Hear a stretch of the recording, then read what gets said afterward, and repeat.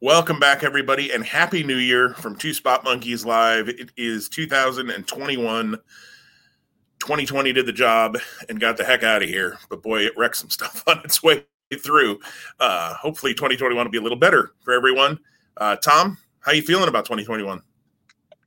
It's been a busy 2021 so far, so I'm excited to spend some time talking wrestling today with you, and I'm off to a really good start watching a lot of wrestling. I'm not where I want to be.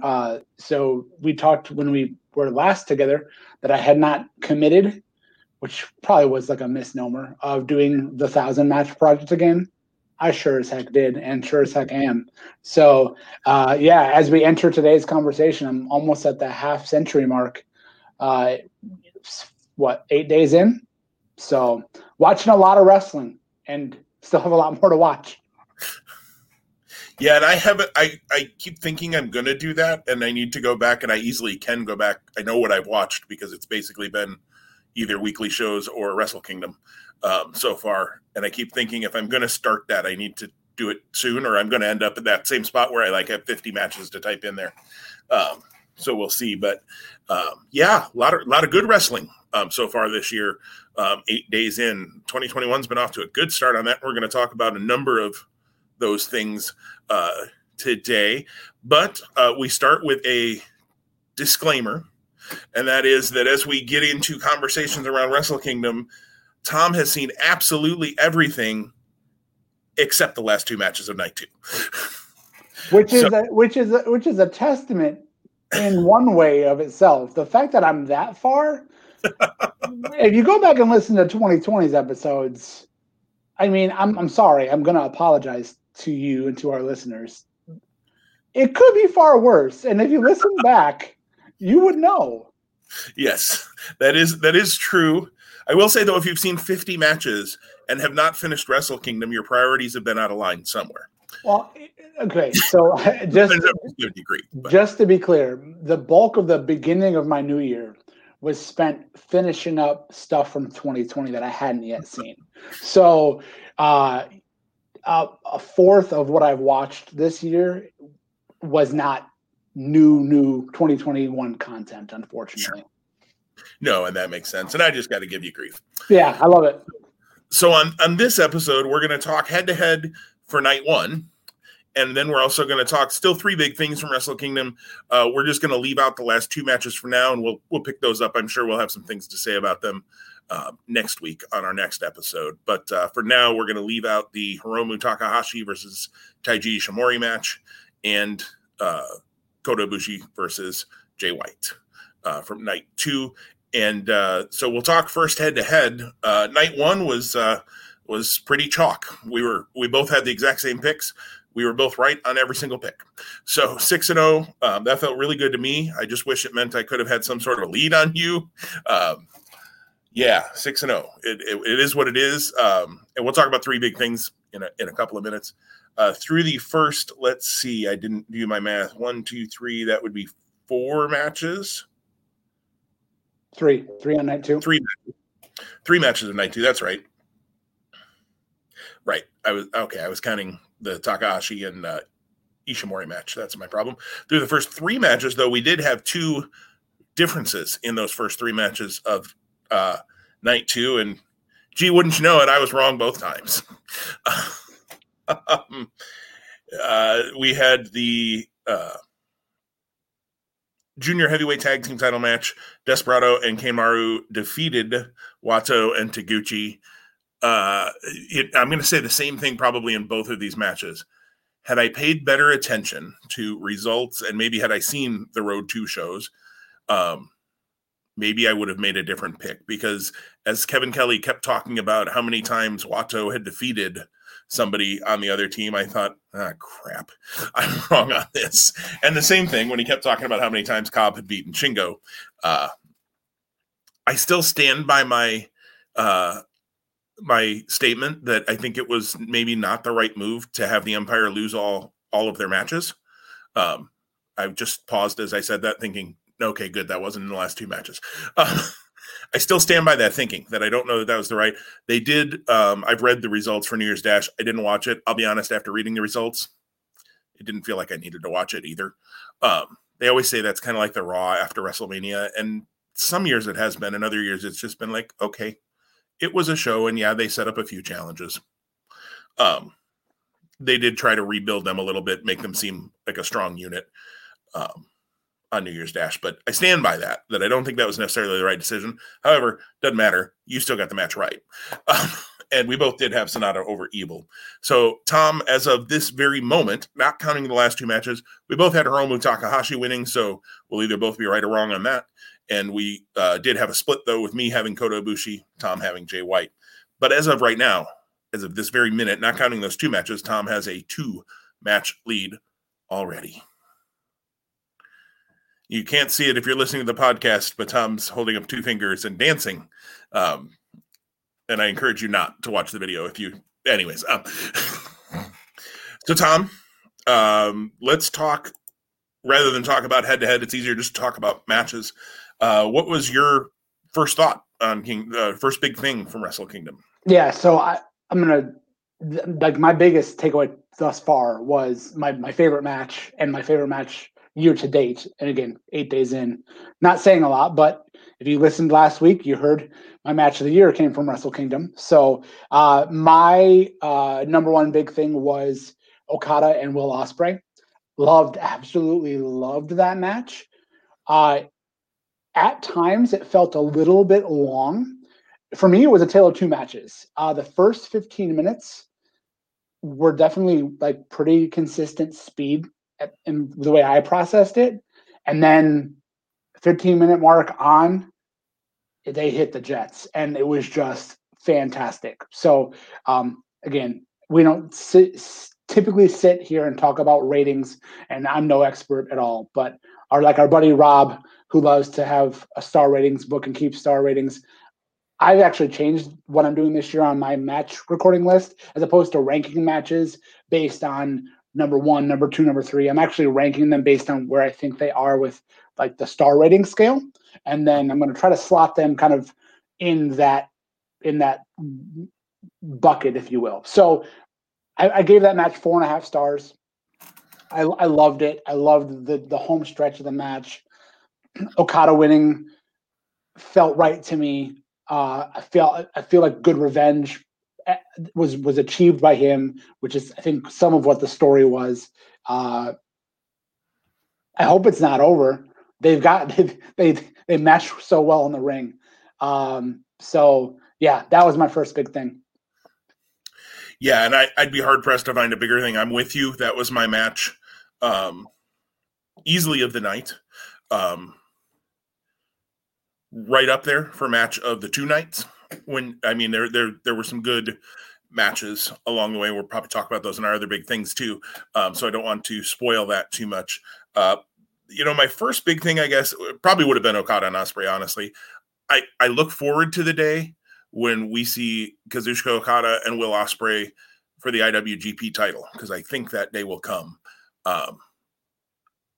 If it were me, if Ospreay is ever going to be the IWGP champion, and I think he probably will someday down the road, I think him beating Okada for the belt would make a lot of sense, depending on how you get there. And I mean, there's a lot of time between now and then. I don't see that happening, necessarily anytime soon.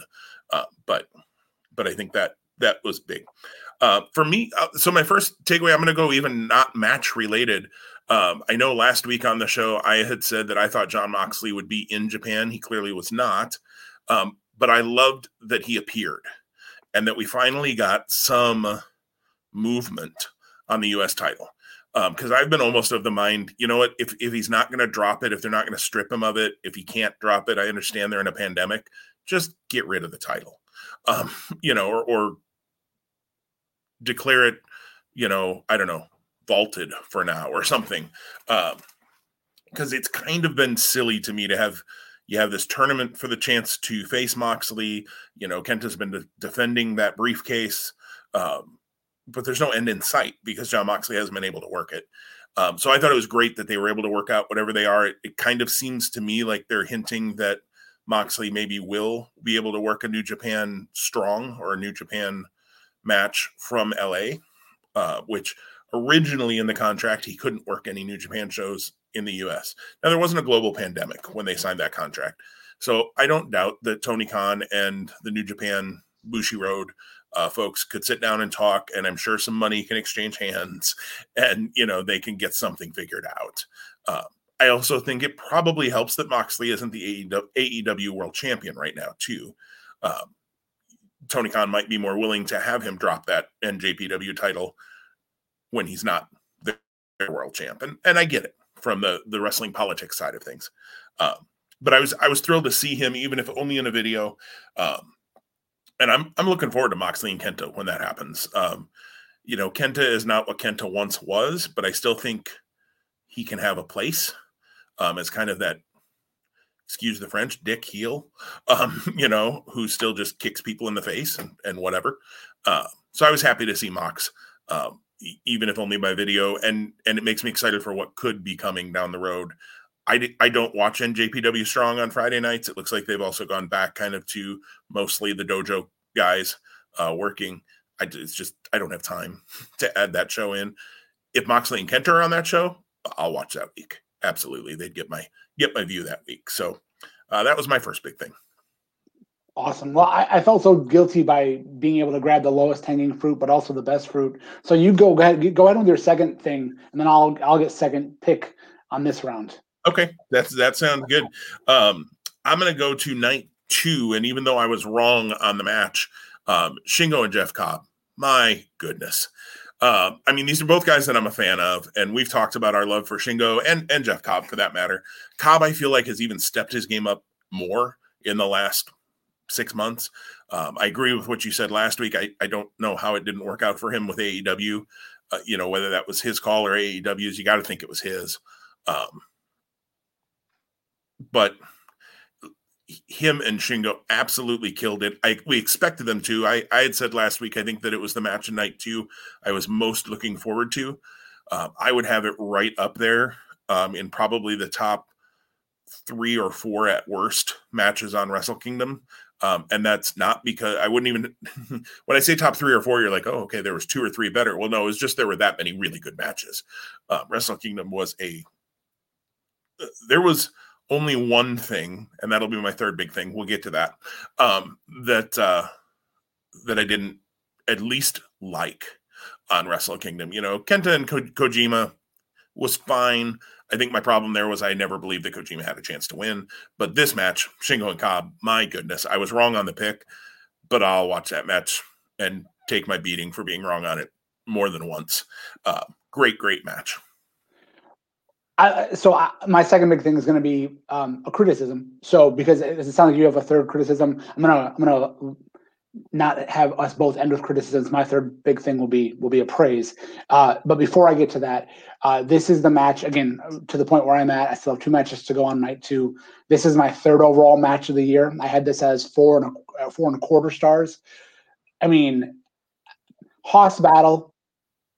Good grief. It's not a term that we necessarily throw around, but it's a term that's grown in maybe the wrestling lexicon in the last 2.5, 3 years or so.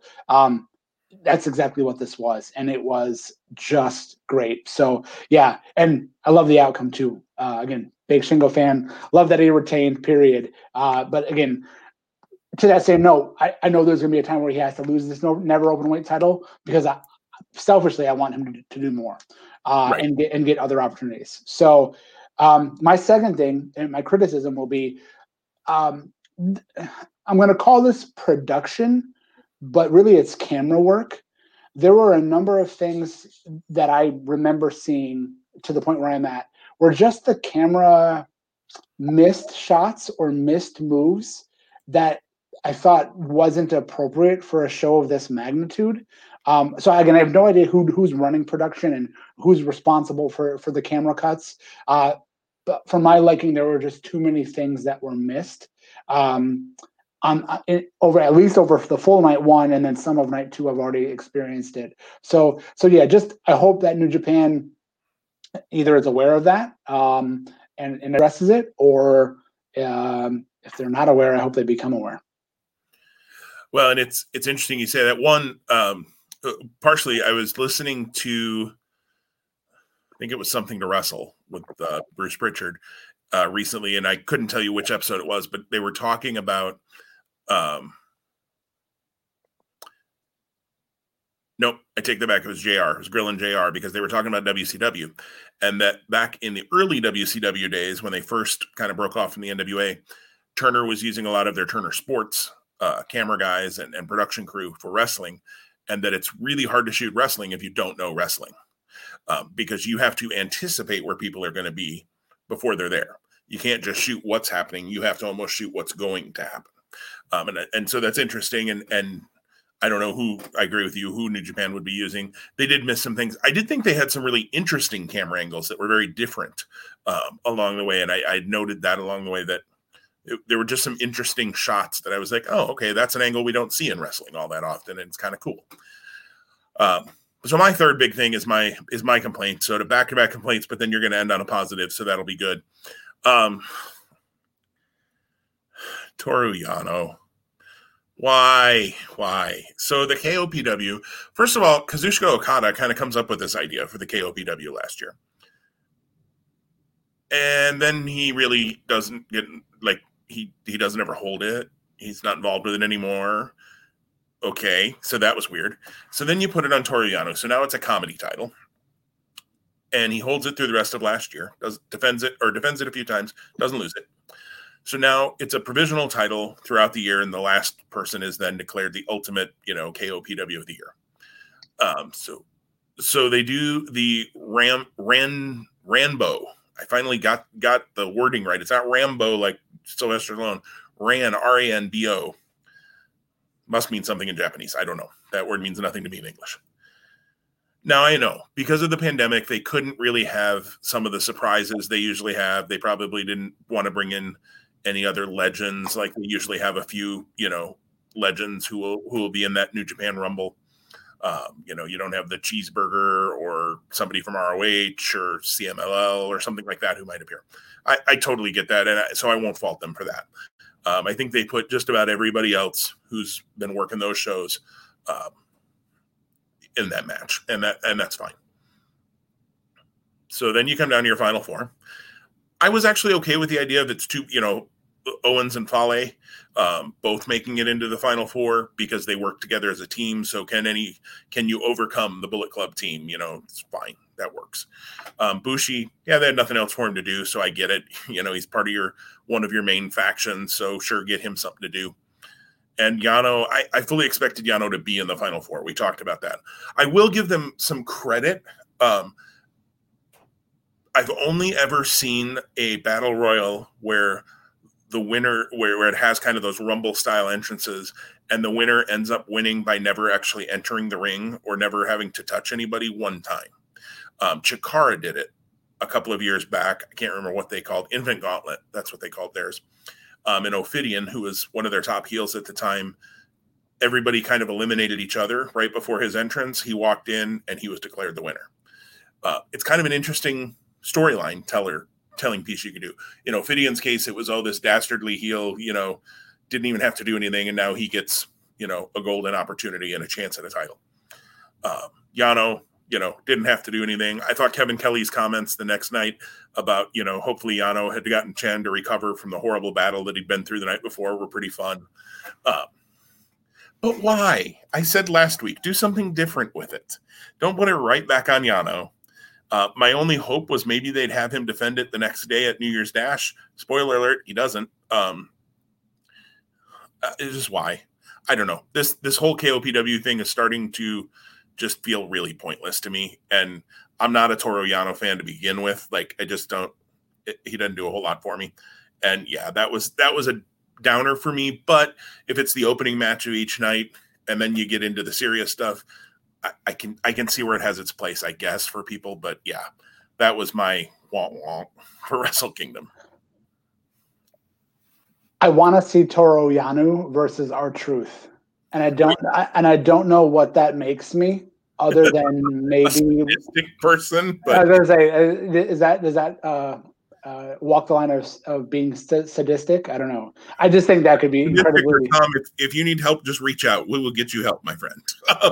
Yeah, I don't know. When I saw him win, and then I also was aware of our truth on Raw this week. I just, in my mind, I go, that could actually be interesting.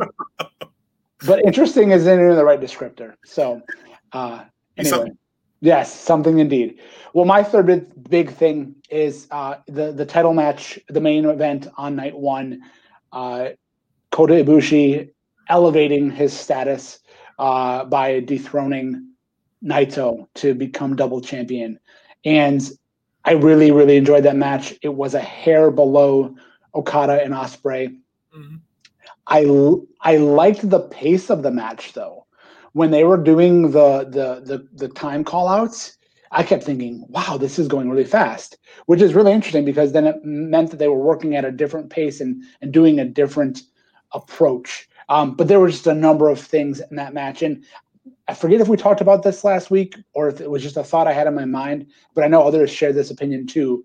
Like, and I think even Rocky Romero mentioned it on the entrances. Like the potentially legitimate fear that these guys were going to do physical damage and harm to one another, or just like pull out all of the tricks. And there was some scary stuff. I think about the Rana, the jumping Rana from the apron with Ibushi to Naito, and then I think about the down the stretch in the finish, specifically the last two moves that Ibushi hit. That last one definitely looked like it sent Naito into next week. But really enjoyable match and really good delivery there, and just I really enjoyed it. And I'm eager now, hopefully today, to see Ibushi after Jay White comes out and says you're only going to be that for a day, 24 hours, clock's ticking. We'll see if that materializes or not. And I thought that was really well done too. The Jay White piece at the end. If I'm sitting in the crowd in Tokyo, and for whatever reason I only had a ticket to night one, and I hadn't bought a ticket to night two because whatever reason, that would have made me want to buy a ticket to see that match on night two. I don't know that there was a whole lot of people that was the case of. I also thought, I've seen some of our friends have said, the cavernous Tokyo Dome, it kind of ate up some of the sound. I thought all in all, it sounded okay. I thought it was very interesting. The crowd was not very socially distanced, to use the phrase that we're so used to here. It wasn't, and Japan's at a very, very different point, I believe, in the pandemic than we are. And we don't need to get into reasons why that might be. That's a political discussion. And after this week, I really just don't even want to go there with politics. But so that was interesting. It's funny after, 9 or 10 months or whatever we've been in of this pandemic, how I watch things now.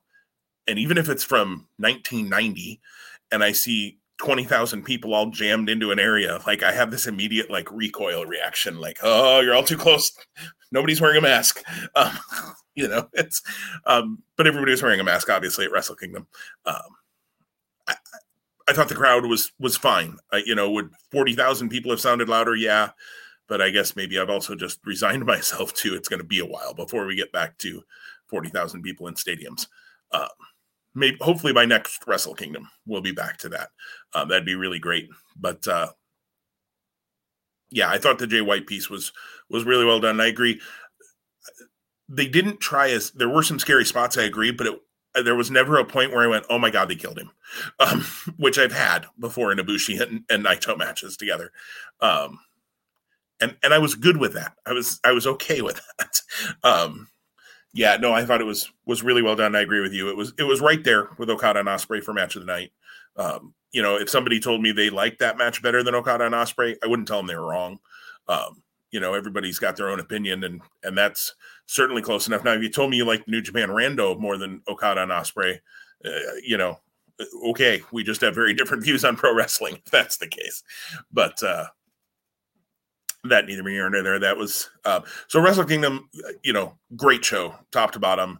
Night one, night two is a great show, top to bottom as well. I don't think I'm spoiling anything to tell you that, the last two matches on that show are pretty damn good. Considering the 4 people in them, I don't think that's going to stun you or spoil anything for you. Be more if I told you, boy, they were real stinkers, Tom. And the amazing thing, at least from my side of the coin, I have been spoiler-free and remain spoiler-free all the way through. So these were the 4th and the 5th. Today is the 8th. We're recording. You're 3 days.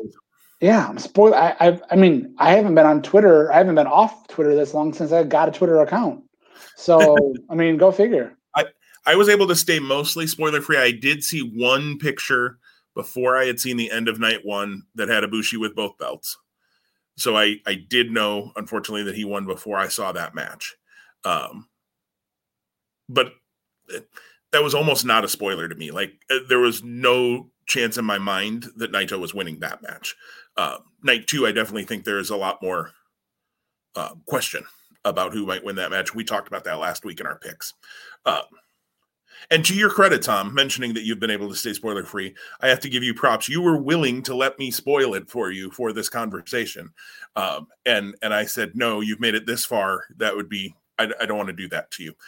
So I will look forward to your text message or whatever when you've seen them. And we'll talk about it obviously next week here on the show.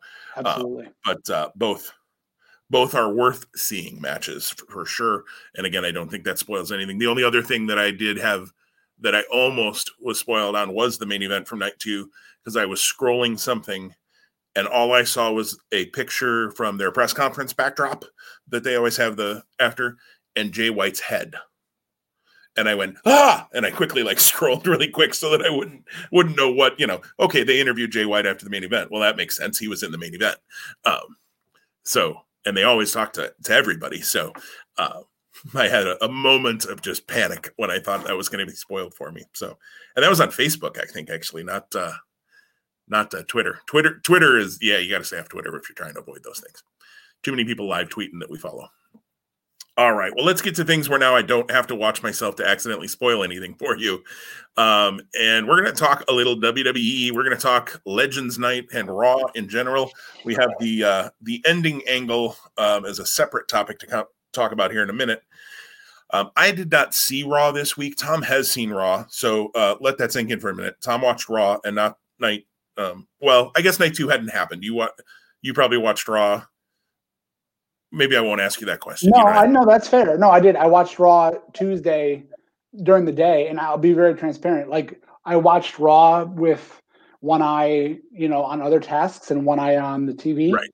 I refuse to do that with Wrestle Kingdom. I mean, I really want to give it my time and my energy. So again, and if you hear that and you're like, wow, that's surprising. Come on. It's New Japan and it's WWE. Right. If you've listened to anything we've said. No, and I fully understand that. I did the same thing with New Japan, tried to give it my full attention. And if I do watch Raw, and the only reason I didn't is because I was able to give some full attention to Wrestle Kingdom. Raw is on in the backdrop, and then I occasionally will rewind it and be like, what just happened there? Hang on, and did Randy Orton really just almost light a lady on fire? What just happened? Well, since you started there, I mean, let's go there. Even though it's Legends Night, I mean, good grief, how frustrating. And maybe it's not, because if you don't follow WWE and you don't really care and you don't appreciate their business tactics or political affiliations, then this conversation doesn't mean anything to you. But Jim and I have been very clear that we follow that product, good, bad, or otherwise. So we talk about it here, and whether we really feel good about it or not, and that you can take that statement a number of ways. We are investing in the stories. And so when they don't have logical solutions or payoffs, it's frustrating. And the way that Raw for 2020 ended was Randy Orton standing in front of what we perceived to be Alexa Bliss, doused in something that she could be ignited by. And that's how the show ends. So what would you think? That's how the show would start next week. Like, you'd immediately want to follow up and pause on that. So WWE is all over social media. So the simple fact that there was literally we continue to try to find out what's going on or what happened after Raw went off the air. Nothing. Okay, do you want people to care? Forgive me. If I have $1 for every time I make that comment about WWE this year, we'll be able to buy all of the figures off of Ringside Collectibles. So I won't make that. Yeah, I won't make that comment anymore. Well, I'll try. I shouldn't say that. I'll try not to, because we just have to acknowledge the product that we're dealing with. But yeah, the payoff, at least in the short term, with Randy Orton in that was pitiful. Yeah, I mean, Randy just says, yeah, I shouldn't have let her go. And then we move on to Randy terrorizes the legends. And that was actually, I thought, a highlight of the show. Like, I thought the way that he interacted with the various legends behind the scenes, and even though they didn't kind of position his match with Jeff Hardy as like legend versus legend, it was kind of understated that was kind of the case because they have a history, and they did talk about both being in WWE for 20 plus years, even though it's not been consistent for Jeff Hardy by any stretch. That actually made me care more about Randy Orton. But there's still like the looming, like, where is Alexa, and is she fried to a crisp? Is she not? So he didn't light her on fire. He just let her go. And correct me if I'm wrong, Alexa did not appear on the show. No. Right.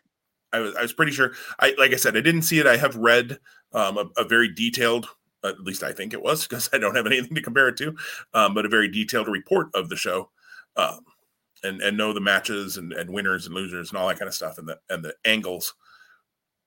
Yeah, I mean, that's a huge major angle you pulled the week before with a huge cliffhanger. And yet again, no follow-up. It's why was, here they come. Why was Retribution not on pay-per-views, when they were first around? Why was, it's those kinds of things. I hate to bring it up again. Why does Peyton Royce beat Bayley and then you don't see her for over a month on TV? Those things where you're like, oh, they're going to do something interesting.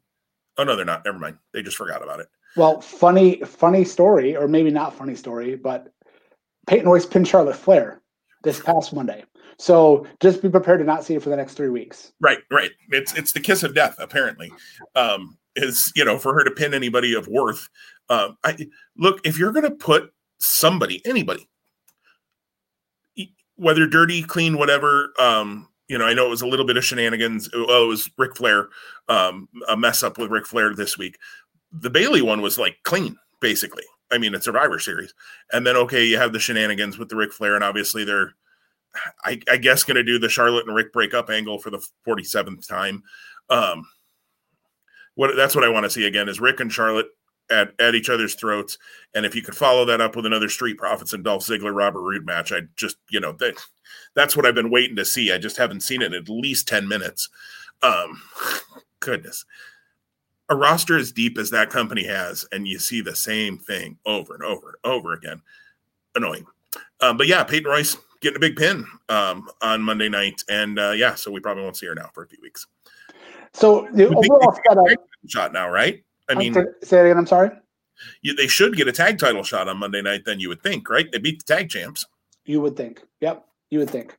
So to me, the whole Vehicle of Legends night was a setup for what we're going to talk about here next. But before we get there, I'll just say, obviously, still in the middle of a pandemic, and with Legends being who they are and their seasoned age, it probably wasn't the best idea to have other legends that they could have probably maybe appealed to come in. So, I mean, if the gimmick was to get us to the end angle, okay, then I accept that, even though this legend wasn't advertised at all, which made it more maybe impactful and meaningful. But nonetheless, you probably had a dozen legends throughout the night, and those that you didn't even interact, that were just on the stage during the main event. And it was kind of just flat. And I have to say, I meant to bring this up. The very, very open of Raw with Hulk Hogan. The H phone, brother. What in the name of all that is? What in the name of H? Right. That makes a little bit of sense. I guess there's the iPhone, so it's the H phone. But it's not even like the iPhone is something new. Like he would be playing off some new technology that everybody's talking about, the new iPhone.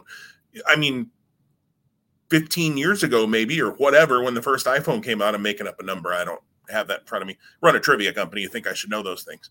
But the H phone, brother. I was just like, oh, this night's off to a great start. I did see that. I started to watch some of Raw, and I did see that and thought, oh boy. And then you were like, I'm done. I can't go anymore. Right. The H phone, I tapped out after the H phone. Oh man. So let's get to the closing angle. We're chucking right through things here, Tom.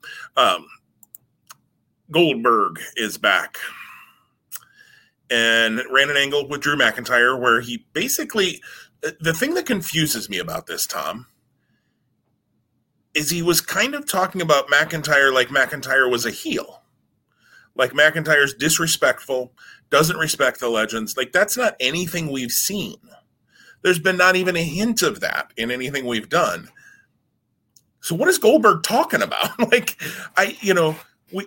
If he said that about Sheamus and that Sheamus was being sneaky and whatever, like we've had, there's been the Keith Lee conversations with Sheamus and there's been things like that. Or if he came out and said, Drew, you're too stupid to see that Sheamus is going to kick your head off, the minute you turn around or whatever. But he came out and talked about Drew McIntyre's disrespectful and pushes him down and all it was just weird. It was weird. And I have more about as we talk about it going forward, but that whole setup for me was just really weird. No, I totally agree. And it didn't land well with me because it to me, it really made Goldberg feel out of touch. And again, I don't know why he's not appealing to me as a fan. But clearly there must be fans out there if WWE continues to hitch their wagon to him. There's one fan. Yeah, well, we know who that is. So yeah. I didn't expect to see Goldberg before WrestleMania season. So it's in terms of like a main event worthy match, on paper this meets that and it makes Royal Rumble a show that beyond its normal gimmick of the battle royals for the men and the women, that it's worth going out of your way, or it's worth, maybe not worth. It's something that you might look forward to. And that's how I felt when I saw this. Do I think this match is going to be anything worthwhile or anything greater than 5 minutes? I have no idea, and I highly doubt it. And we'll talk about our Royal Rumble preview probably in the next 3 or 4 weeks. So I don't want to spend a lot of time here now. And I want to also give them time, as a consumer, I'm going to be watching the product. So let's see how things continue on TV and how Goldberg does or doesn't engage. But yeah, at least from the start, to your point, it came out of the cannon like a dud. And I have a real fear that, and I agree with you. Let's see how it plays out over the next few weeks. But I have a fear that Goldberg's going to beat Drew McIntyre at the Rumble and be the champion going in against whether it's Drew. And so then they Drew didn't get that, hopefully WrestleMania this year will have some fans in attendance. I think that's a reasonable hope at this point. Football games, many of them are having some fans in attendance. It's not going to be a packed stadium. We've talked about that before. But, Drew didn't get the chance to have that moment with Brock Lesnar last WrestleMania because of the pandemic in front of fans. He had his moment, but let's be honest, an empty Performance Center.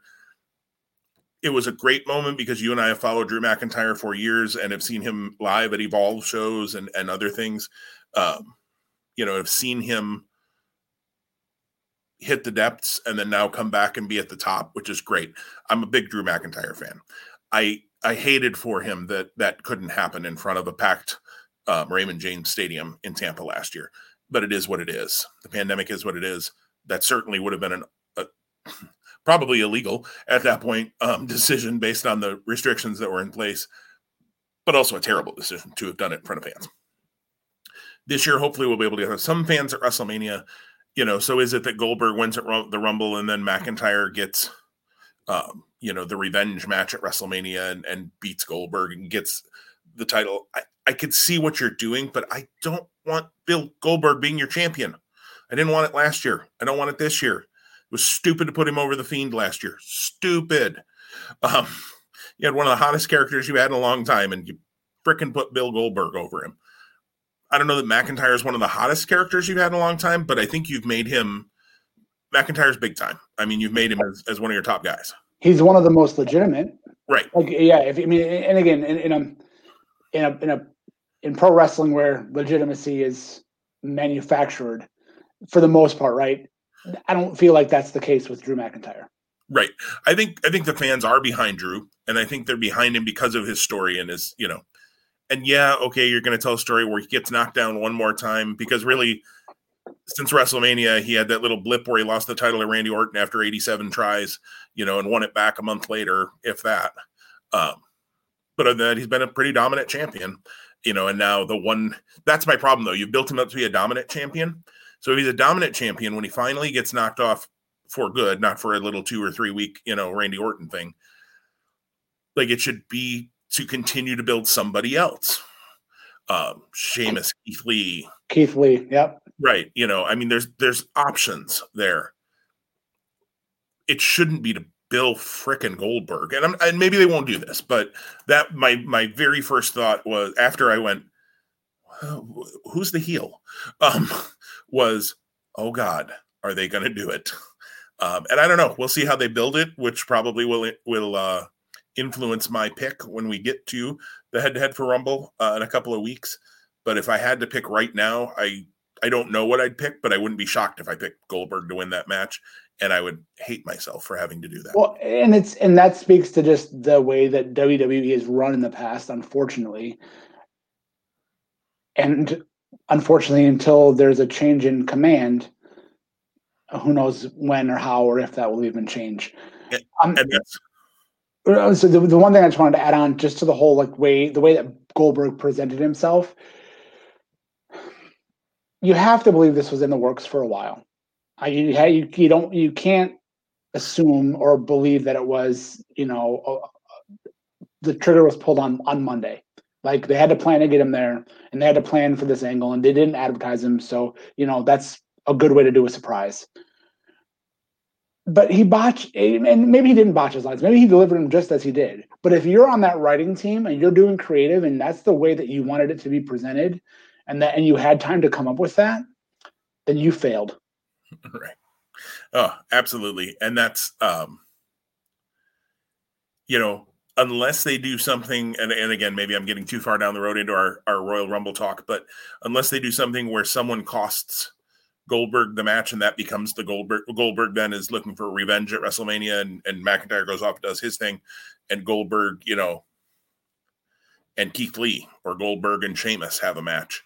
I don't know. You'd done so much build that it seemed so obvious, but obvious in the right way to me, that Sheamus was going to turn on McIntyre and we were going to get this big grudge match between Sheamus and Drew McIntyre at the Royal Rumble. And I was in for that. I like the way they've done that all in all. I like that they didn't pull the trigger too fast, that they've let it burn slow enough that you're almost at a point where you're like, maybe he's never going to turn. And then boom, that would be the perfect time to have Sheamus hit him with a brogue kick. Because the moment you start to trust as a fan, and then you're like, dang it, he is the weasel that we all thought he was. I just think there was a lot they could have done there. It kind of feels like now they've gone a different direction for the sake of going a different direction. I don't know. Like, we got to get Goldberg in because Goldberg is, the big guy, the big star. So we have to get him in for Mania. I don't know.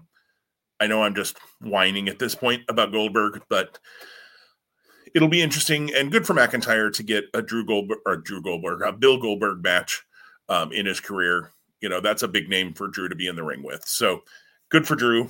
I hope Drew is excited about it because I don't know that I am all that much. Coming to your Two Spot Monkeys preview at Royal Rumble, Drew Goldberg.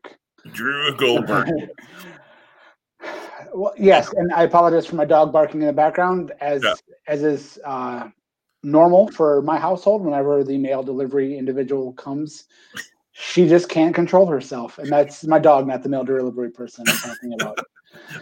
Good to know that it is the dog. If the mail person starts barking back at the dog, we're in trouble. Well, I don't know. Maybe you order treats through the mail, and the dog just knows there might be goodies in there. So. Well, our last thing we want to talk about, and this may take a little bit of time here to talk through, is NXT New Year's Evil. Both Tom and I have seen New Year's Evil. We have not seen AEW from this week, or I've seen just the very beginning of it. So we'll probably pick up some more AEW conversation next week.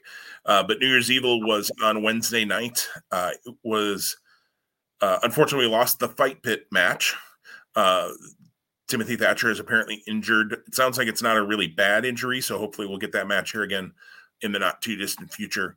But then they ended up adding at least 2 more matches that hadn't been advertised well, I guess one had been advertised that Xia Li would be back this week, and I assumed she would have a match, and she did.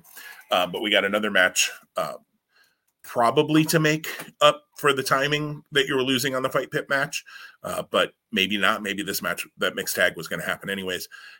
Tom, do you want to? I think there's probably enough to say. Do you want to just go match by match, and some of them might be really quick, but talk about each one, or we didn't really talk about how we want to do this. Yeah, no, that sounds like a good idea. And actually, I don't mind if I hope you don't mind if we start with that mixed tag match, because I'll start with I think that it didn't need to be on the show. Like, give me the angle, but don't give me this match. And I recognize like the goofiness of Dexter Lumis as the host led to the match being something that began. But gosh darn it, I would have much preferred this match not happen, and there was nothing wrong with it. But give me this time for Drew or for Finn and Kyle O'Reilly. I would have much preferred that match had been given much more time to tell a deeper, longer, better story. So I enjoyed it. I enjoyed the main event too. I'm being selfish here and thinking, like, if you have to lose the Fight Pit match, okay, but like, it didn't happen during the show. Like, it happened, right. Like, they promoted it that it came out earlier in the day, and then they were making that decision to transition. You're not baiting and switching us, and you're not going to hurt, I don't think, the majority of the fans who were tuning in to watch NXT's feelings if you didn't give the main event a little bit more oomph. No, I agree. And they easily could have, and I don't know, I haven't read anything, and I don't know that we will, whether any of that, the angle itself, was going to happen on that show or not. It's very possible the angle was, and then they, decided to do the match right away. Obviously, they knew they were going to do it because Dexter Lumis had to have time to do a drawing, but apparently he can do that in like 8 seconds if he wants to. That was a little goofy. He's a fortune teller, future teller. He can tell the future. That's what happened. Okay, that must be, because there's no way he could have drawn that fast. And first of all, Sam Shaw, which is sorry, spoiler, back from the TNA days. Dexter Lumis, he's a heck of a good artist. I mean, his drawings are pretty fun. But yeah, I see where you're coming from. Do the angle here, and then that's one of your feature bouts for next week's NXT, and that would be fun. I liked Kushida getting the win. Kushida, I feel like, has just really kind of floundered. Like, they're start and stop with him, like so many guys, and girls for that matter. They start, and then he kind of had that more aggressive streak here for a little bit, and then we didn't see him for a few weeks. And I was concerned when he came in that he was just going to get kind of saddled in the cruiserweight division, which at times is okay, and at time it's not just the 205 live division, which I appreciate. At least then some of the cruiserweights are getting some shine on NXT, which is great. And I think Santos Escobar is an outstanding champion. And he's saving my bacon in the fantasy wrestling league that's just begun for 2021 at this point. But I've not had a good start. But I see what you're saying on that match. Yeah, I see what you're saying. It could have been next week. It's fine, but it could have been another week. Let's go back to just the start of the show. We'll run through it. Karrion Kross over Damian Priest was the opener. I thought it was a good opener. You've got a couple of guys who can really lay it in. And I thought they both looked good. The outcome didn't shock me in any way, shape, or form. Kross is definitely somebody they're going to be building back to the title picture in NXT. And Priest, maybe spoiler alert here for you, Tom. There's an awful lot of conversation that he's going to be on SmackDown or Raw in the very near future. In fact, there's even some conversation he was supposed to debut last week, and they changed their mind at the last minute. Shocking. They never do that. And so that makes even more sense if that's the case, if Priest is moving on, that he would be the one to take the fall. But I think even if Priest was staying in NXT, that would have been the right call for Kross to win. That's so interesting on that latter part. I had not heard that chatter or seen that chatter. It makes sense, but I'm so accustomed to the send-offs that were happening in NXT for so long for many talents, that to just have these elevations, for lack of a better term. Again, they're not elevations, but they are. I mean, it seems a little bit weird, and weird probably isn't the right term, but I don't know. It doesn't fit the mold that I'm used to. You think about someone having like a really long and successful NXT run, and you could argue that Damian Priest really didn't. Like if you looked at his win and loss record, it probably isn't stellar in the end. But I would argue that, like we've talked about here before too, like his 2020 was one of the better 2020s of any of the NXT talents. I think you could make an argument for. Yeah, I love this match. The one thing that it made me think of was, I wish we hadn't seen Karrion Kross back in the ring before this match. He did have a little brief singles match. I just think it would have had more meaning to it to have him like come out and arguably this was his most competitive match outside of when he won the title with Keith Lee. So that also then speaks to the value of Damian Priest and the perception maybe of how his stock or where his stock is in the company. Yeah, no, absolutely. And, I meant to say I liked that Kross won with a different move than we've seen before. It wasn't the straight jacket. Is that what they called it? I think so. Yeah. The submission, it was almost the Will Ospreay hidden blade without the spin. And, just a vicious elbow to the back of the head. We had talked back when Karrion Kross first debuted, because his first match against, was it Leon Ruff? Might have been Leon Ruff. I think it was, yeah.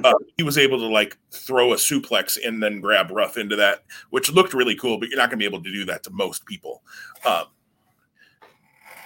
The straight jacket, even full, if he gets it on fully, is going to be hard to do against some bigger guys. Smacking somebody in the back of the head with your elbow, though, you can do that to anybody. So I like finishers that can be believably used on anybody. And whether that continues to be his finish now moving forward, or it was just the end to the battle, we'll see moving forward. But I like that. I like when moves, either they debut new moves or moves that might not normally win the match. I've always enjoyed that because sometimes it gets a little too formulaic where it's, we each trade finishers 4 times and then the 5th tombstone wins the match or whatever. Not to say that Undertaker ever had that happen. But I like when those things happen. So that was cool. Scarlett's got to stop singing that Fall and Pray stuff though. It's so hokey. When I know she doesn't do the whole thing anymore, like she did the first time out, but when she gets ringing immediately. I don't mind. I want all of the Scarlett on my TV that I can get. It's got nothing to do with the lip syncing. Tom's not even well. Anyways, let's not go there. Tom's a married man. We don't want to get him in trouble. Not that Karen listens to this podcast, but let's go to the Cruiserweight title match next.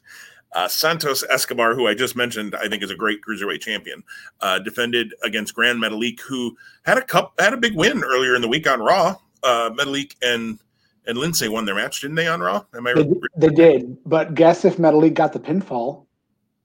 Probably not. No, which, again, they're telling 2 different stories here, but it's that kind of like nuance to like the attention that fans, I hope, pay attention to. Like if you would have been able, and then it would have been a cross promotion because they actually did cross promote. They said he's got a Cruiserweight title shot on Wednesday, and then he's part of the winning team, which great. Good. He didn't lose. He didn't take the pinfall. That's typical WWE booking, is that he would have gotten pinned. Right. That being said,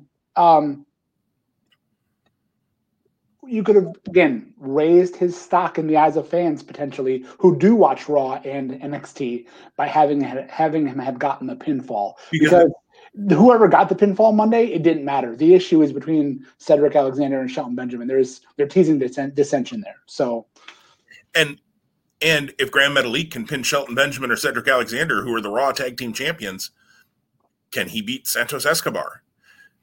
Conversely, when Santos Escobar wins the match, which I think had we done a head-to-head on this, we probably both would have picked Escobar to win this match.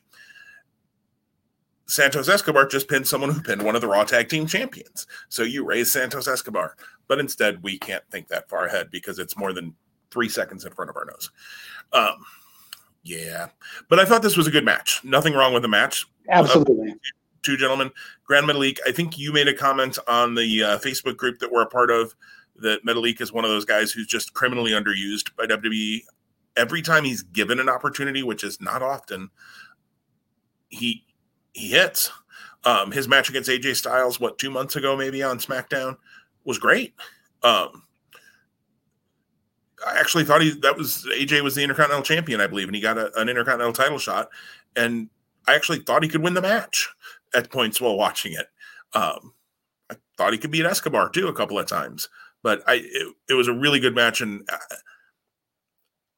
I really need to look at what Escobar's true size is. Obviously, he's at least storyline 205 pounds or under, and he may very well be. I will tell you that when he was in Lucha Underground as King Cuerno, I thought he was bigger. And now then when he came in as a cruiserweight, I'm like, oh, maybe he's not as big. But again, who are you standing around? He may look bigger.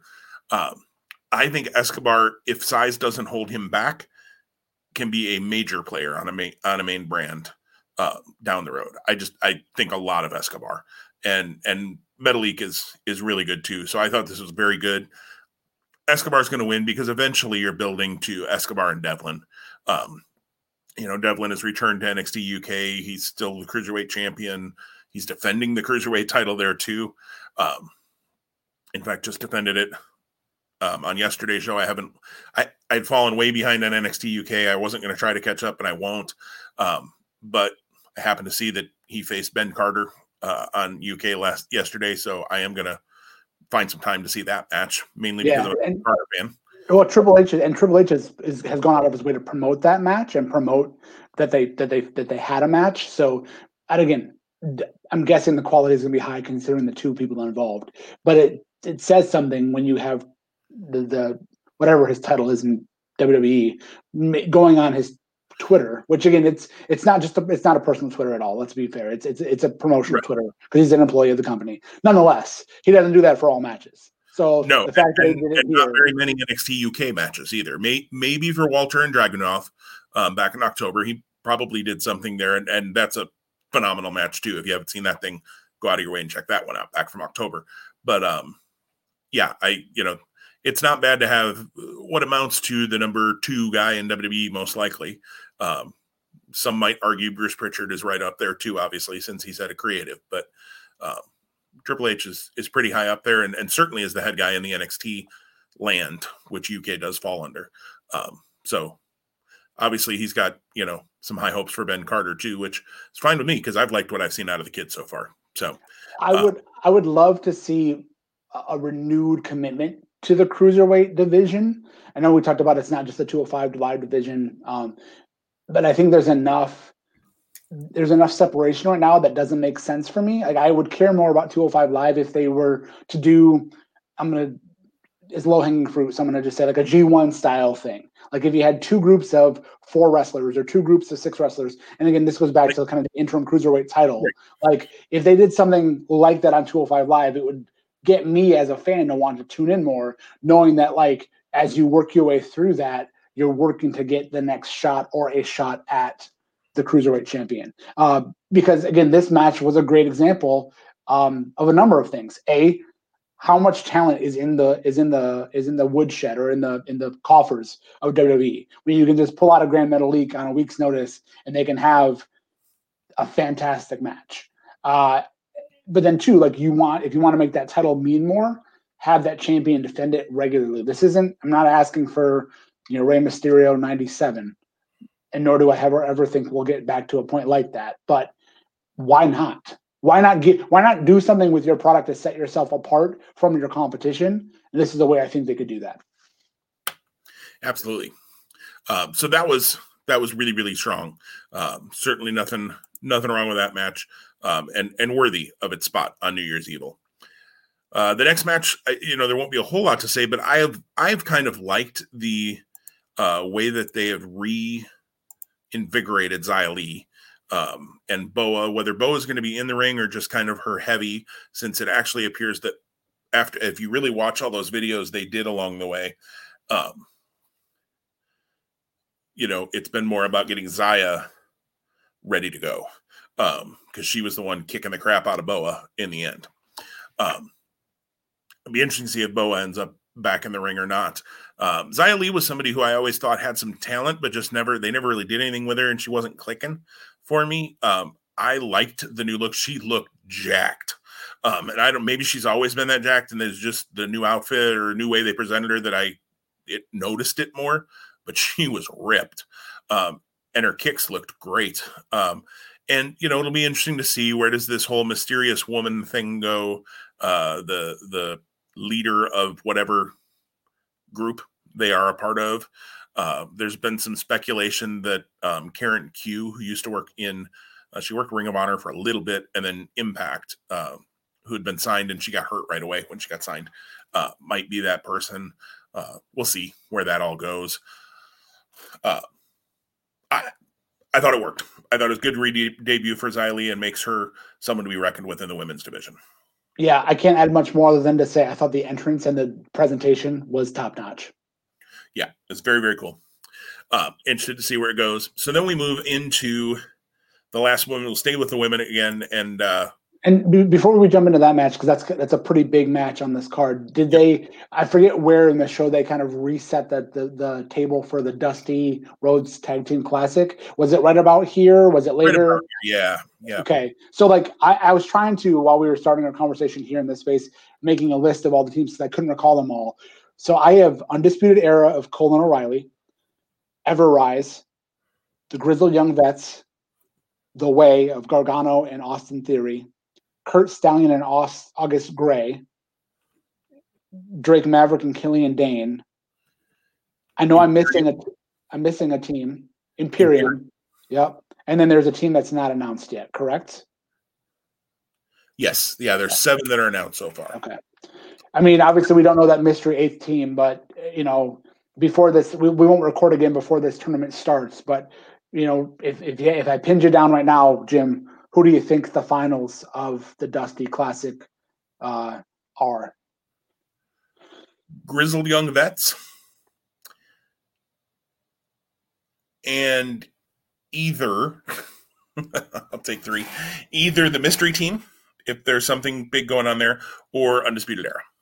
Okay. I have Undisputed Era and the Grizzled Young Vets. I feel like something's up with Undisputed Era. I can't put my thumb on it and where, but I just sense something's coming. I think there was a plan when Ridge Holland attacked Adam Cole. I think we were going to find out that Bobby Fish and Roderick Strong were behind it originally. Before Holland unfortunately got hurt the next week, they pivoted to the Pete Dunne, Pat McAfee, Oni and Danny crew. And why aren't Oni and Danny in this tournament, by the way? Because they're the champs and the winners get a title shot. Oh, good point. Okay. There's why. Makes sense. Crockett Cup used to have the champs in it. So my old school in me. Yeah, I agree. There's something there. I think they had to pause that obviously when they pivoted.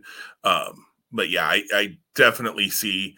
In fact, part of me thinks Grizzled Young Vets and UE and Roddy again turns on his tag partner. Why would anybody tag with that guy? He turns on everybody.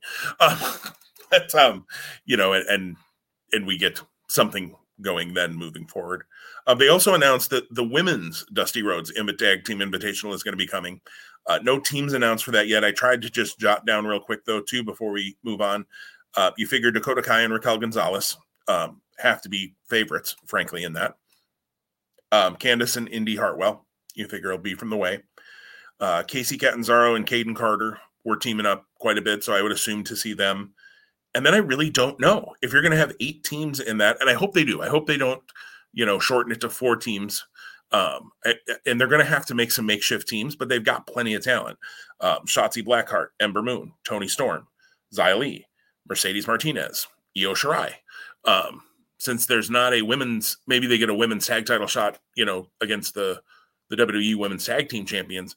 Io could be in this tournament. I don't know who you team, Io and Ember, maybe, or Io and Shotzi, some team of them. Toni Storm, I feel like you got to team her with somebody. And maybe they're able to get somebody from the UK to come over, and maybe it's Tony and Kaylee Ray or something like that. Xia Li, I almost think won't be in the tag tournament because you're doing a different story with her right now that unless they bring in another woman, unless it's Xia Li and, the Blair Witch lady or whatever she is, the lady from the ring, who's sitting on the chair. Maybe if you're doing that.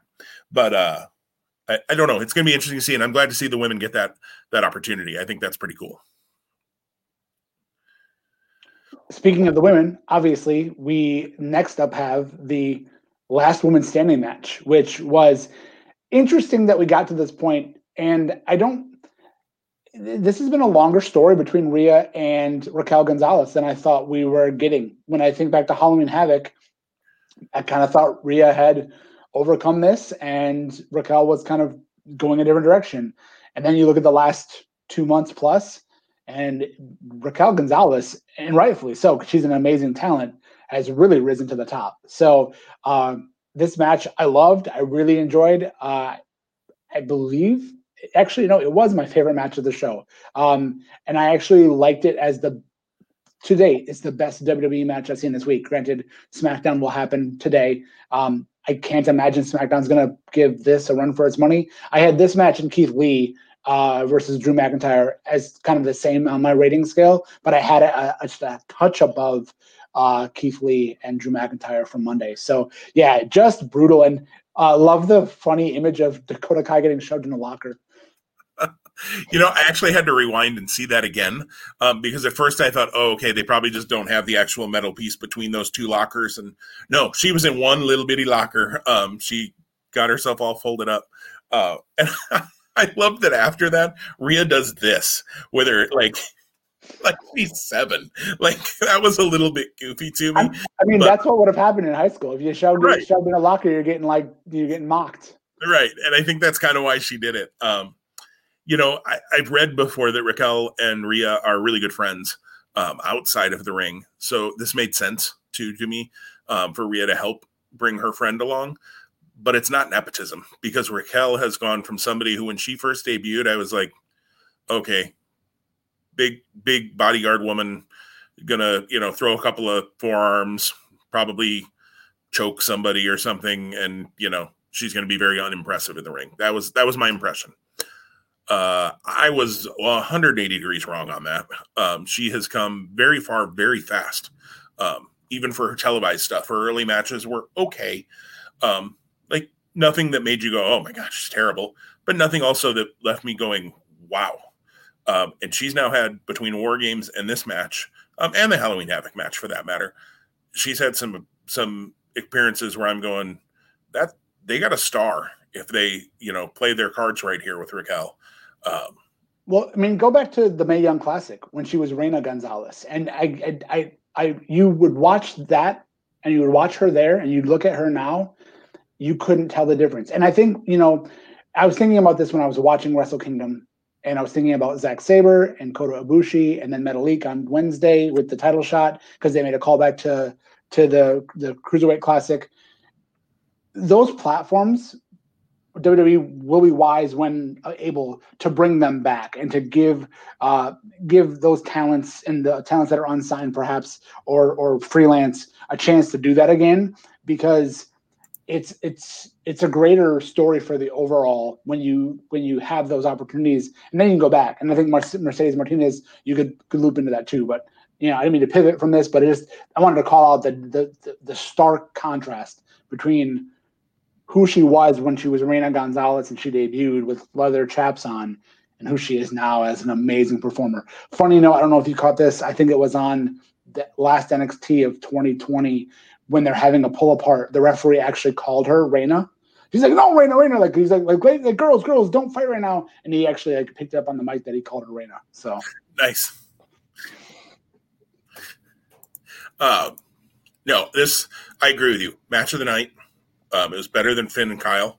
And that's nothing against Finn and Kyle, but I agree with you. They could have used just a little more time, and it just wasn't.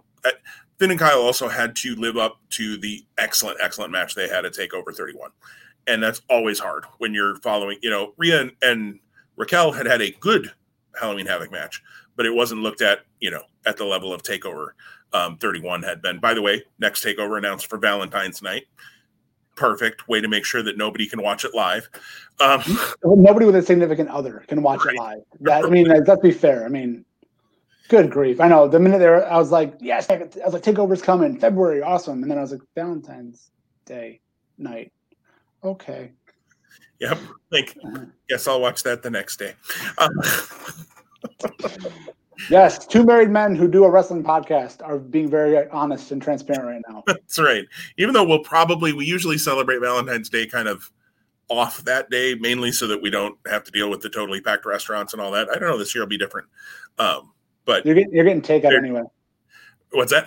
You're getting takeout anyway. Right. Well, and it's still going to be, even if we celebrated a different day, there's still going to be the, so Valentine's night, you're going to go watch wrestling? Oh, okay. Yeah, no, I'm not doing that. So thanks, Vince. Thanks. Or Triple H, whoever picks those dates. Because you can set your own dates, by the way. You run your own arenas right now. Don't even have to book an arena. Thanks, guys. We already talked about the mixed tag. I don't think there's much more we need to say about the way and Kushida and Blackheart.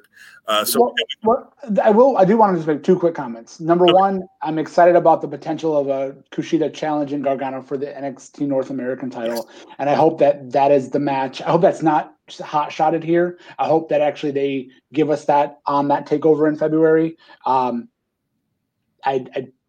To me, it could be a pick 'em right now because I think Gargano's broken the curse, but I don't know that he needs that title to stay over or to stay relevant. So giving it to someone like Kushida could be very, very worthwhile. Number two, the other thing I wanted to say is I'm really enjoying this platform for Austin Theory and Indy Hartwell to bring themselves up a level. And whether that's the intent or not, I had to imagine that's part of this. I think that they're actually really shining in the roles that they're playing. I actually really have liked Austin Theory in this way more than any other time that I've liked him before. He's actually showing personality in a way that I don't really think you ever saw from him. Yeah, he's learned that as a heel, you got to show your rear end sometimes, and I don't mean that literally, although ask Ric Flair, he thinks you have to literally. But you got to be willing. You can't just be all day, and the best and all of that. There's a place for that heel, but you got to be able to show, getting a tank to shoot you in the nards, and there's a little bit of with Austin kind of being the meathead dummy almost of the group a little bit, and Indy almost being a little like protective of him, but yet annoyed by him. Like there's a brother-sister dynamic there. And I want to be careful using that phrasing because of where I'm going with this. I think eventually there's a love interest between the two of them. I don't think WWE can help themselves but to do something like that.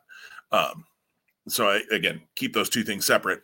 But and Indy Hartwell's getting to show a little bit of personality where before she just kind of been random girl who's coming to lose to whoever's being pushed, number 303. She's getting a little personality in this too. So I agree. I'm good with the way. I agree. I don't think Gargano necessarily needs the title to be. In fact, he's almost more annoying when he doesn't have it because he's so obsessed with, he loves gold and he hates wheels or whatever. So we get to the. Did you have something more on that match? No, that was it. We get to the main event then of Balor and O'Reilly, and we've kind of talked about this throughout so I don't know there's a ton more to say about it other than I thought it was good. I did see, and not to make this podcast about the group that we're a part of, some questioning of where does Kyle O'Reilly go from here. I think the look on O'Reilly's face was very important, and I think they focused on it for a reason. That O'Reilly had that look of, my goodness, I threw everything at this guy twice, and I just can't get over the mountain. And so now I think O'Reilly has to refine himself, rebuild himself, whatever himself. Meanwhile, while that's happening and Adam Cole is singing his praises, I think that also plays into the problem. And I'm using my hand over here where you can't see it off camera. But I think that plays into the problems that Roddy is going to have with Adam Cole and whatever's going on with the Undisputed Era there. And Bobby Fish kind of seems like the forgotten child here in Undisputed Era right now, but he also struggles to stay healthy at this point in his career. I kind of feel like Bobby Fish is probably going to be moving into a coach role in NXT before too long. And hey, what an awesome coach to add to your list of awesome coaches that you have down in NXT. But that's just my instinct. But I don't think this is the end of O'Reilly in the title picture. It might be for a little bit. I think it's going to be interesting to see if we have a WrestleMania that has some fans at it. Do we get a takeover WrestleMania weekend? Do we get February 14th and then April something? Maybe we don't. If we do, if that's the plan currently, and let's just go with that for now, I would save O'Reilly's title match until WrestleMania weekend and have your moment of O'Reilly winning the title then. I'd have Balor beat somebody else on February 14th. You can set somebody up for him to beat. That's fine. Maybe it's Bobby Fish. I don't know. But I think that look was important, and I think there's a story still coming with Kyle O'Reilly, and I'm interested to see it play out. Yeah, I actually liked the post-match stuff. It landed with me. It landed and kept me emotionally invested more than the match did. So again, like we talked about, not a bad match. They delivered. These are two of the best. And if you said, Tom, tell me your top 5 wrestlers that you really enjoy watching right now, Kyle O'Reilly is on that list, hands down. I've made no bones about that here, and I don't see that changing this year at least. I think he'll be probably on that list for all of 2021. These guys had the unfortunate task of having the match they had before this, and there was no way they were going to ever be able to live up to it. And then the fact that it was on USA as opposed to a takeover was the second like kiss of death that they had to experience. But when these guys were on their way to the ring at like less than quarter to the hour, I was like, oh my gosh, how far can they run past the top of the hour? Like, right, or without rushing to get everything in. So either they were going to have a completely different match, which is not necessarily they're capable, but it's not necessarily the style and what they've done before, or it's gonna be less than. And unfortunately for me, it was less than. They'll be still high quality. It's like saying, well, I had a really good steak on Wednesday, but then I had another steak on Friday, and I preferred the steak on Wednesday. That's kind of how this was for me. But they also aren't apples to apples matches. The one name that you didn't mention, and I like your thought. I like your armchair booking, for lack of a better term of calling it that, of projecting Kyle O'Reilly getting another shot at the WrestleMania weekend takeover if that's where it ends up. Where does Karrion Kross fit into the scene now that he's back, and technically that he never lost the title? I actually don't know how you get there, but if they're going to transition Bobby Fish and he is able to get back in the ring, I'd love to see Karrion Kross be the guy that takes him out to give Kyle O'Reilly motivation, added motivation, and have Kyle O'Reilly Karrion Kross, which I thought would be a match we'd get this year. And if you get that emotional aspect behind it, because Kyle O'Reilly's long-time partner is taken out by Karrion Kross, and then Karrion Kross ends up having the title, that to me is some compelling storytelling that could be before us, if that's the direction that they were to go. Yeah, I am more.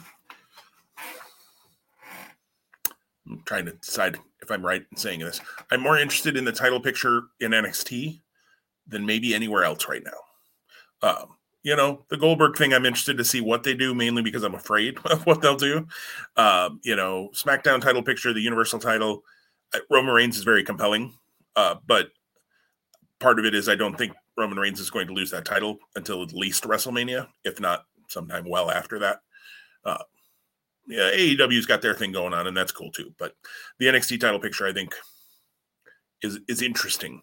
And I love when there are multiple people that you could, if they set that matchup, whatever that would be between Balor and that person, you go, they could beat him. That could happen. They could do that. Where, again, not to bring up the match that we've talked about so many times, and I know it was mostly for the storyline, but if you book Roman Reigns versus Jey Uso, we know Jey Uso is not going to win the world title. You got to book people to where you think, yeah, I could see it. And I think that's really interesting in NXT right now. I think they're doing a good job with that. NXT is clicking with me pretty good right now. AEW is clicking with me all right too, but yeah, NXT is doing really well. So That is all we have on our list for today, Tom. Anything else? Well, I think like leaving that comment about AEW is good because they started their year. Obviously, they pivoted, and we didn't talk about it at all here. And it's I don't remember if we addressed it last week on our end of year. But again, the Brody Lee tribute show was pretty amazing and pretty touching, and much in the same vein of other wrestlers that have been taken away too soon. They're all heartfelt productions and snapshots of honoring someone's memory and life and legacy. But I thought AEW did a great job with that, and that lived in it, breathed, and it had its time. And now AEW has the ability to not ever let that memory go. But starting with their big New Year's Bash shows, we had one this week. We're both in the process of catching that up. They'll have their second half of that next week. So I think that us coming back to the table next week when we reconnect, talking about the wrapping up of Wrestle Kingdom and then giving AEW a good chunk of our time will be a fun conversation for us to have. Yeah, and to make a connection to your comment, AEW is something where it's, to me, it's been a little bit of peak and valley, and that might be an extreme statement, but there are some weeks where it's the highest of highs and it's across the board it hits, and then some weeks it's kind of just there. And again, I haven't been able to make a correlation of the live versus the taped versions of if that's how it's landing, but there might be something to that. Yeah, I think it'll be interesting. One thing I do think is interesting just in their layout of these two shows is that the world title match main evented this week rather than next week. You have the TNT title match next week that's going to main event between Brian Cage and Darby Allin rather than the world title match. Now, again, haven't watched it all play out this week, and I would wait until I've seen next week as well. Maybe there will be lots of reasons why that makes sense. So we'll see. And some people are yelling at their podcast player of choice right now because they've already seen the show and they know why they did something. Or maybe they don't know. Or they're like, wait, you guys just wait and see. You're right. Stop worrying about it. Watch the show, dummies. Something along those lines. All right. Well, we will be back next week sometime. Who knows when? We never promise you a day of the week because let's be honest, we don't really know some weeks. I do think January looks pretty open, though. Pretty open for us to have a regular and predictable connection and schedule for recording and putting out content. And I like that when I didn't realize what date Rumble was until I watched Raw Monday. So realizing it's not until the end of the month made me think, wow, actually we're going to have, like a big gap in head to head is of course a staple of what we do and how we talk. But I like the fact that, there were times last year where it was week to week to week where that's all we were doing. So I like that we're going to give some time and some space in the next couple of weeks prior to the Royal Rumble head-to-head to let some other topics and conversation occur. Yeah, no, I absolutely agree with you, and 100% agree with that it'll be nice to have the ability to do that without turning them into 2.5, 3 hour marathon shows that frankly most people aren't going to listen to, and you and I don't have the time to record. So yeah, it's been it'll be nice to have that little bit of break of pay-per-views here in January until the Rumble, and then we hit the ground running because after the Rumble you got TakeOver and you got Revolution and you got this, that, and the other, and who knows if Ring of Honor throws another show in there too. So, yeah, I'm waiting. I'm waiting for an announcement. Come on, Ring of Honor. Right. Really fast comment on Ring of Honor. They had a very interesting TV show last week about the pandemic special. Showed a couple of matches from March, which were fine. Empty arena matches, from the weekend that got canceled.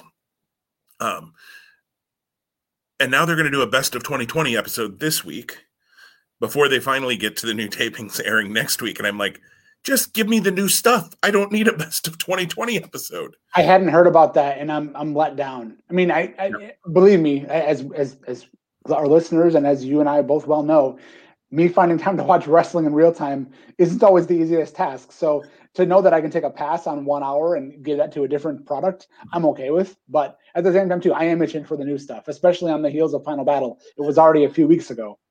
Right. That's I think my frustration with it is we had Final Battle. We had a show, with Rhett Titus and Delirious that weekend or the weekend after or whatever it was. and the pandemic special, I'm okay with that show. Last week it was interesting to watch and all of that. But this week, don't give me they're going to show the Pure Title Tournament finals, which we just saw a few months ago. They're going to show Roosh win the world title in St. Louis, the last show that happened before the pandemic. And they're going to show a battle royal from Free Enterprise on this show. So it's kind of pointless for me.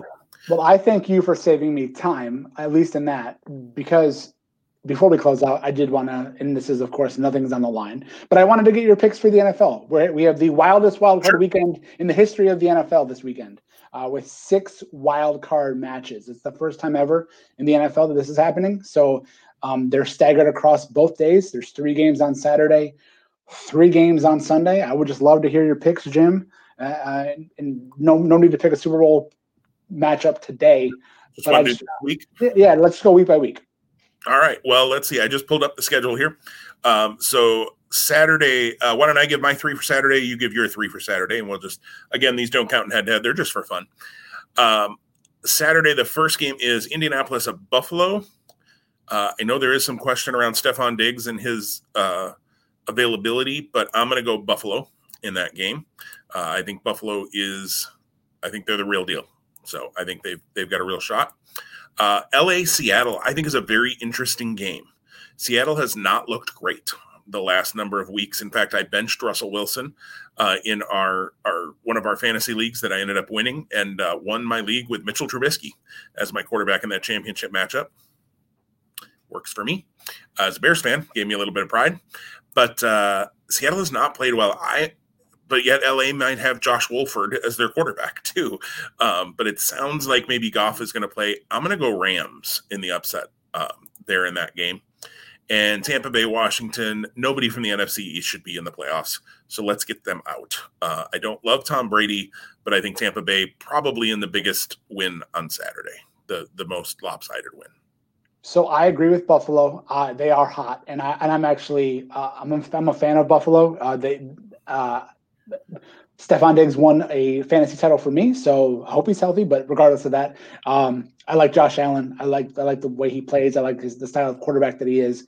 And Buffalo's been a fun team to watch. I also, whether he listens or not, we have a friend, Sean, goes by the handle of Ringlord. We have a little bit of a wager on the line. He lives in Indiana. I live in Michigan.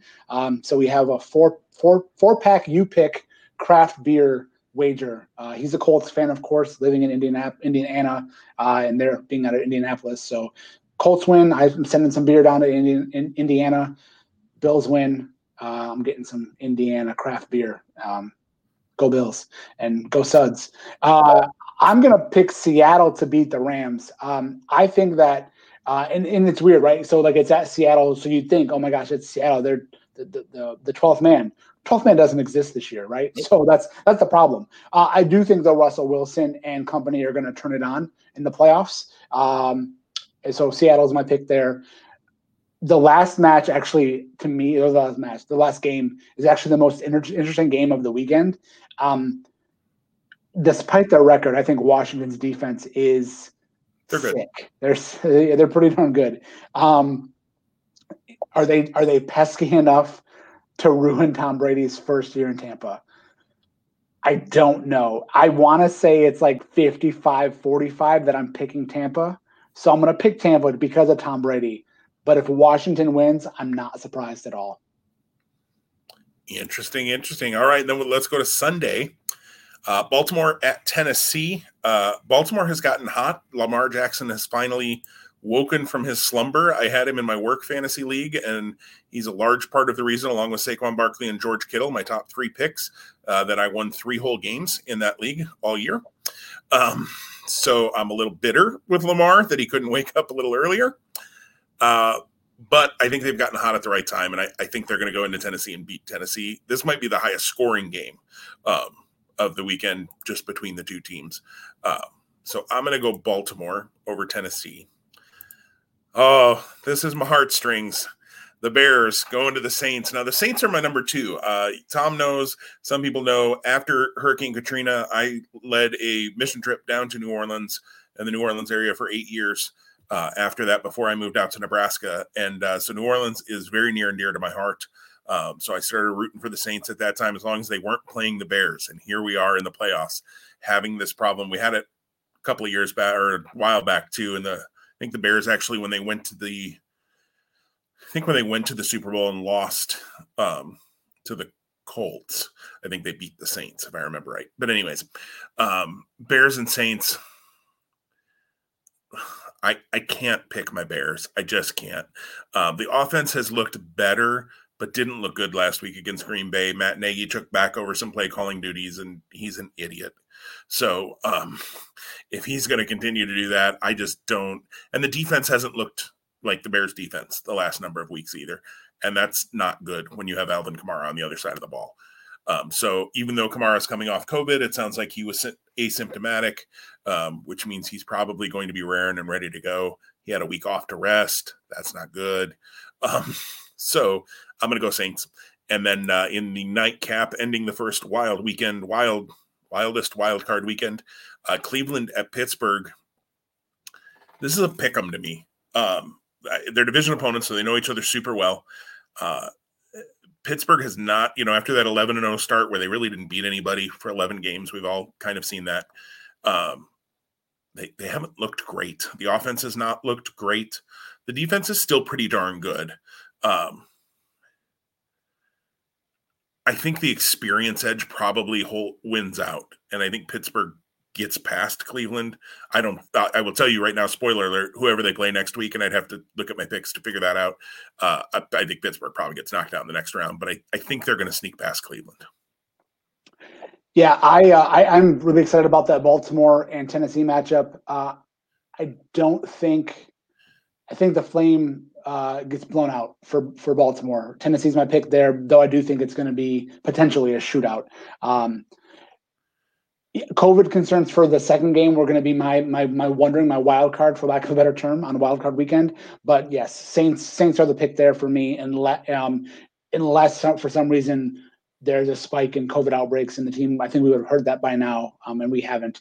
And then Pittsburgh almost beat Cleveland in Cleveland last week to ensure that Cleveland got a playoff spot, and Pittsburgh was resting people. So now in Pittsburgh, with those guys not resting, I think that might actually be the biggest blowout of the weekend. Nothing. And Cleveland could surprise me, but I'm not going to ride with them yet. They haven't proven that to me yet. So Cleveland's very helter-skelter. So they're either going to come in and play great and end up beating Pittsburgh, or they may get just dog raced right out of the stadium. So there you have it. The Two Spot Monkeys NFL podcast debuts this week. No, it's fun to do that and talk through, and it'll be fun. I'd love to do that the rest of the way through here too, and make our picks. And I hope that I continue to get to pick against my Bears, because I don't know if the Bears win this week, they go to Green Bay next week, because they are the 7th seed, so they would go to Green Bay. And I have seen that movie for far too long in my life, and twice this season, and I know how it ends. So here's hoping we can pull one out on Sunday. I'd love to be wrong on that pick, obviously, as a Bears fan. But when it comes to making picks, my head outweighs my heart. That's the same in fantasy football. I've said numerous times, Aaron Rodgers is welcome on my team any year. So that's just how it goes. Well, let us know on social media, whether it's on our Facebook page or our Twitter page, who do you think is going to win the NFL matchups this weekend? What did you think of Wrestle Kingdom? What did you think of New Year's Evil? Are you excited about Goldberg being in the WWE? And if you are, tell us why. Hey, if you are, that's cool. I'm sure some people were expecting a snarky response from me, like, if you are, you're wrong. But I won't say that. If you are excited about Goldberg, tell us why. Tell us what excites you about it. We'd love to hear it, and love to have some conversation around that. Be able to talk about it next week here on the podcast. Tom, anything else you want to say before we sign off? No, once again, Happy New Year. Thank you for giving us your time and listening, and we can't wait to connect with you next week. All right, everybody stay safe. We'll talk to you next week. Take care.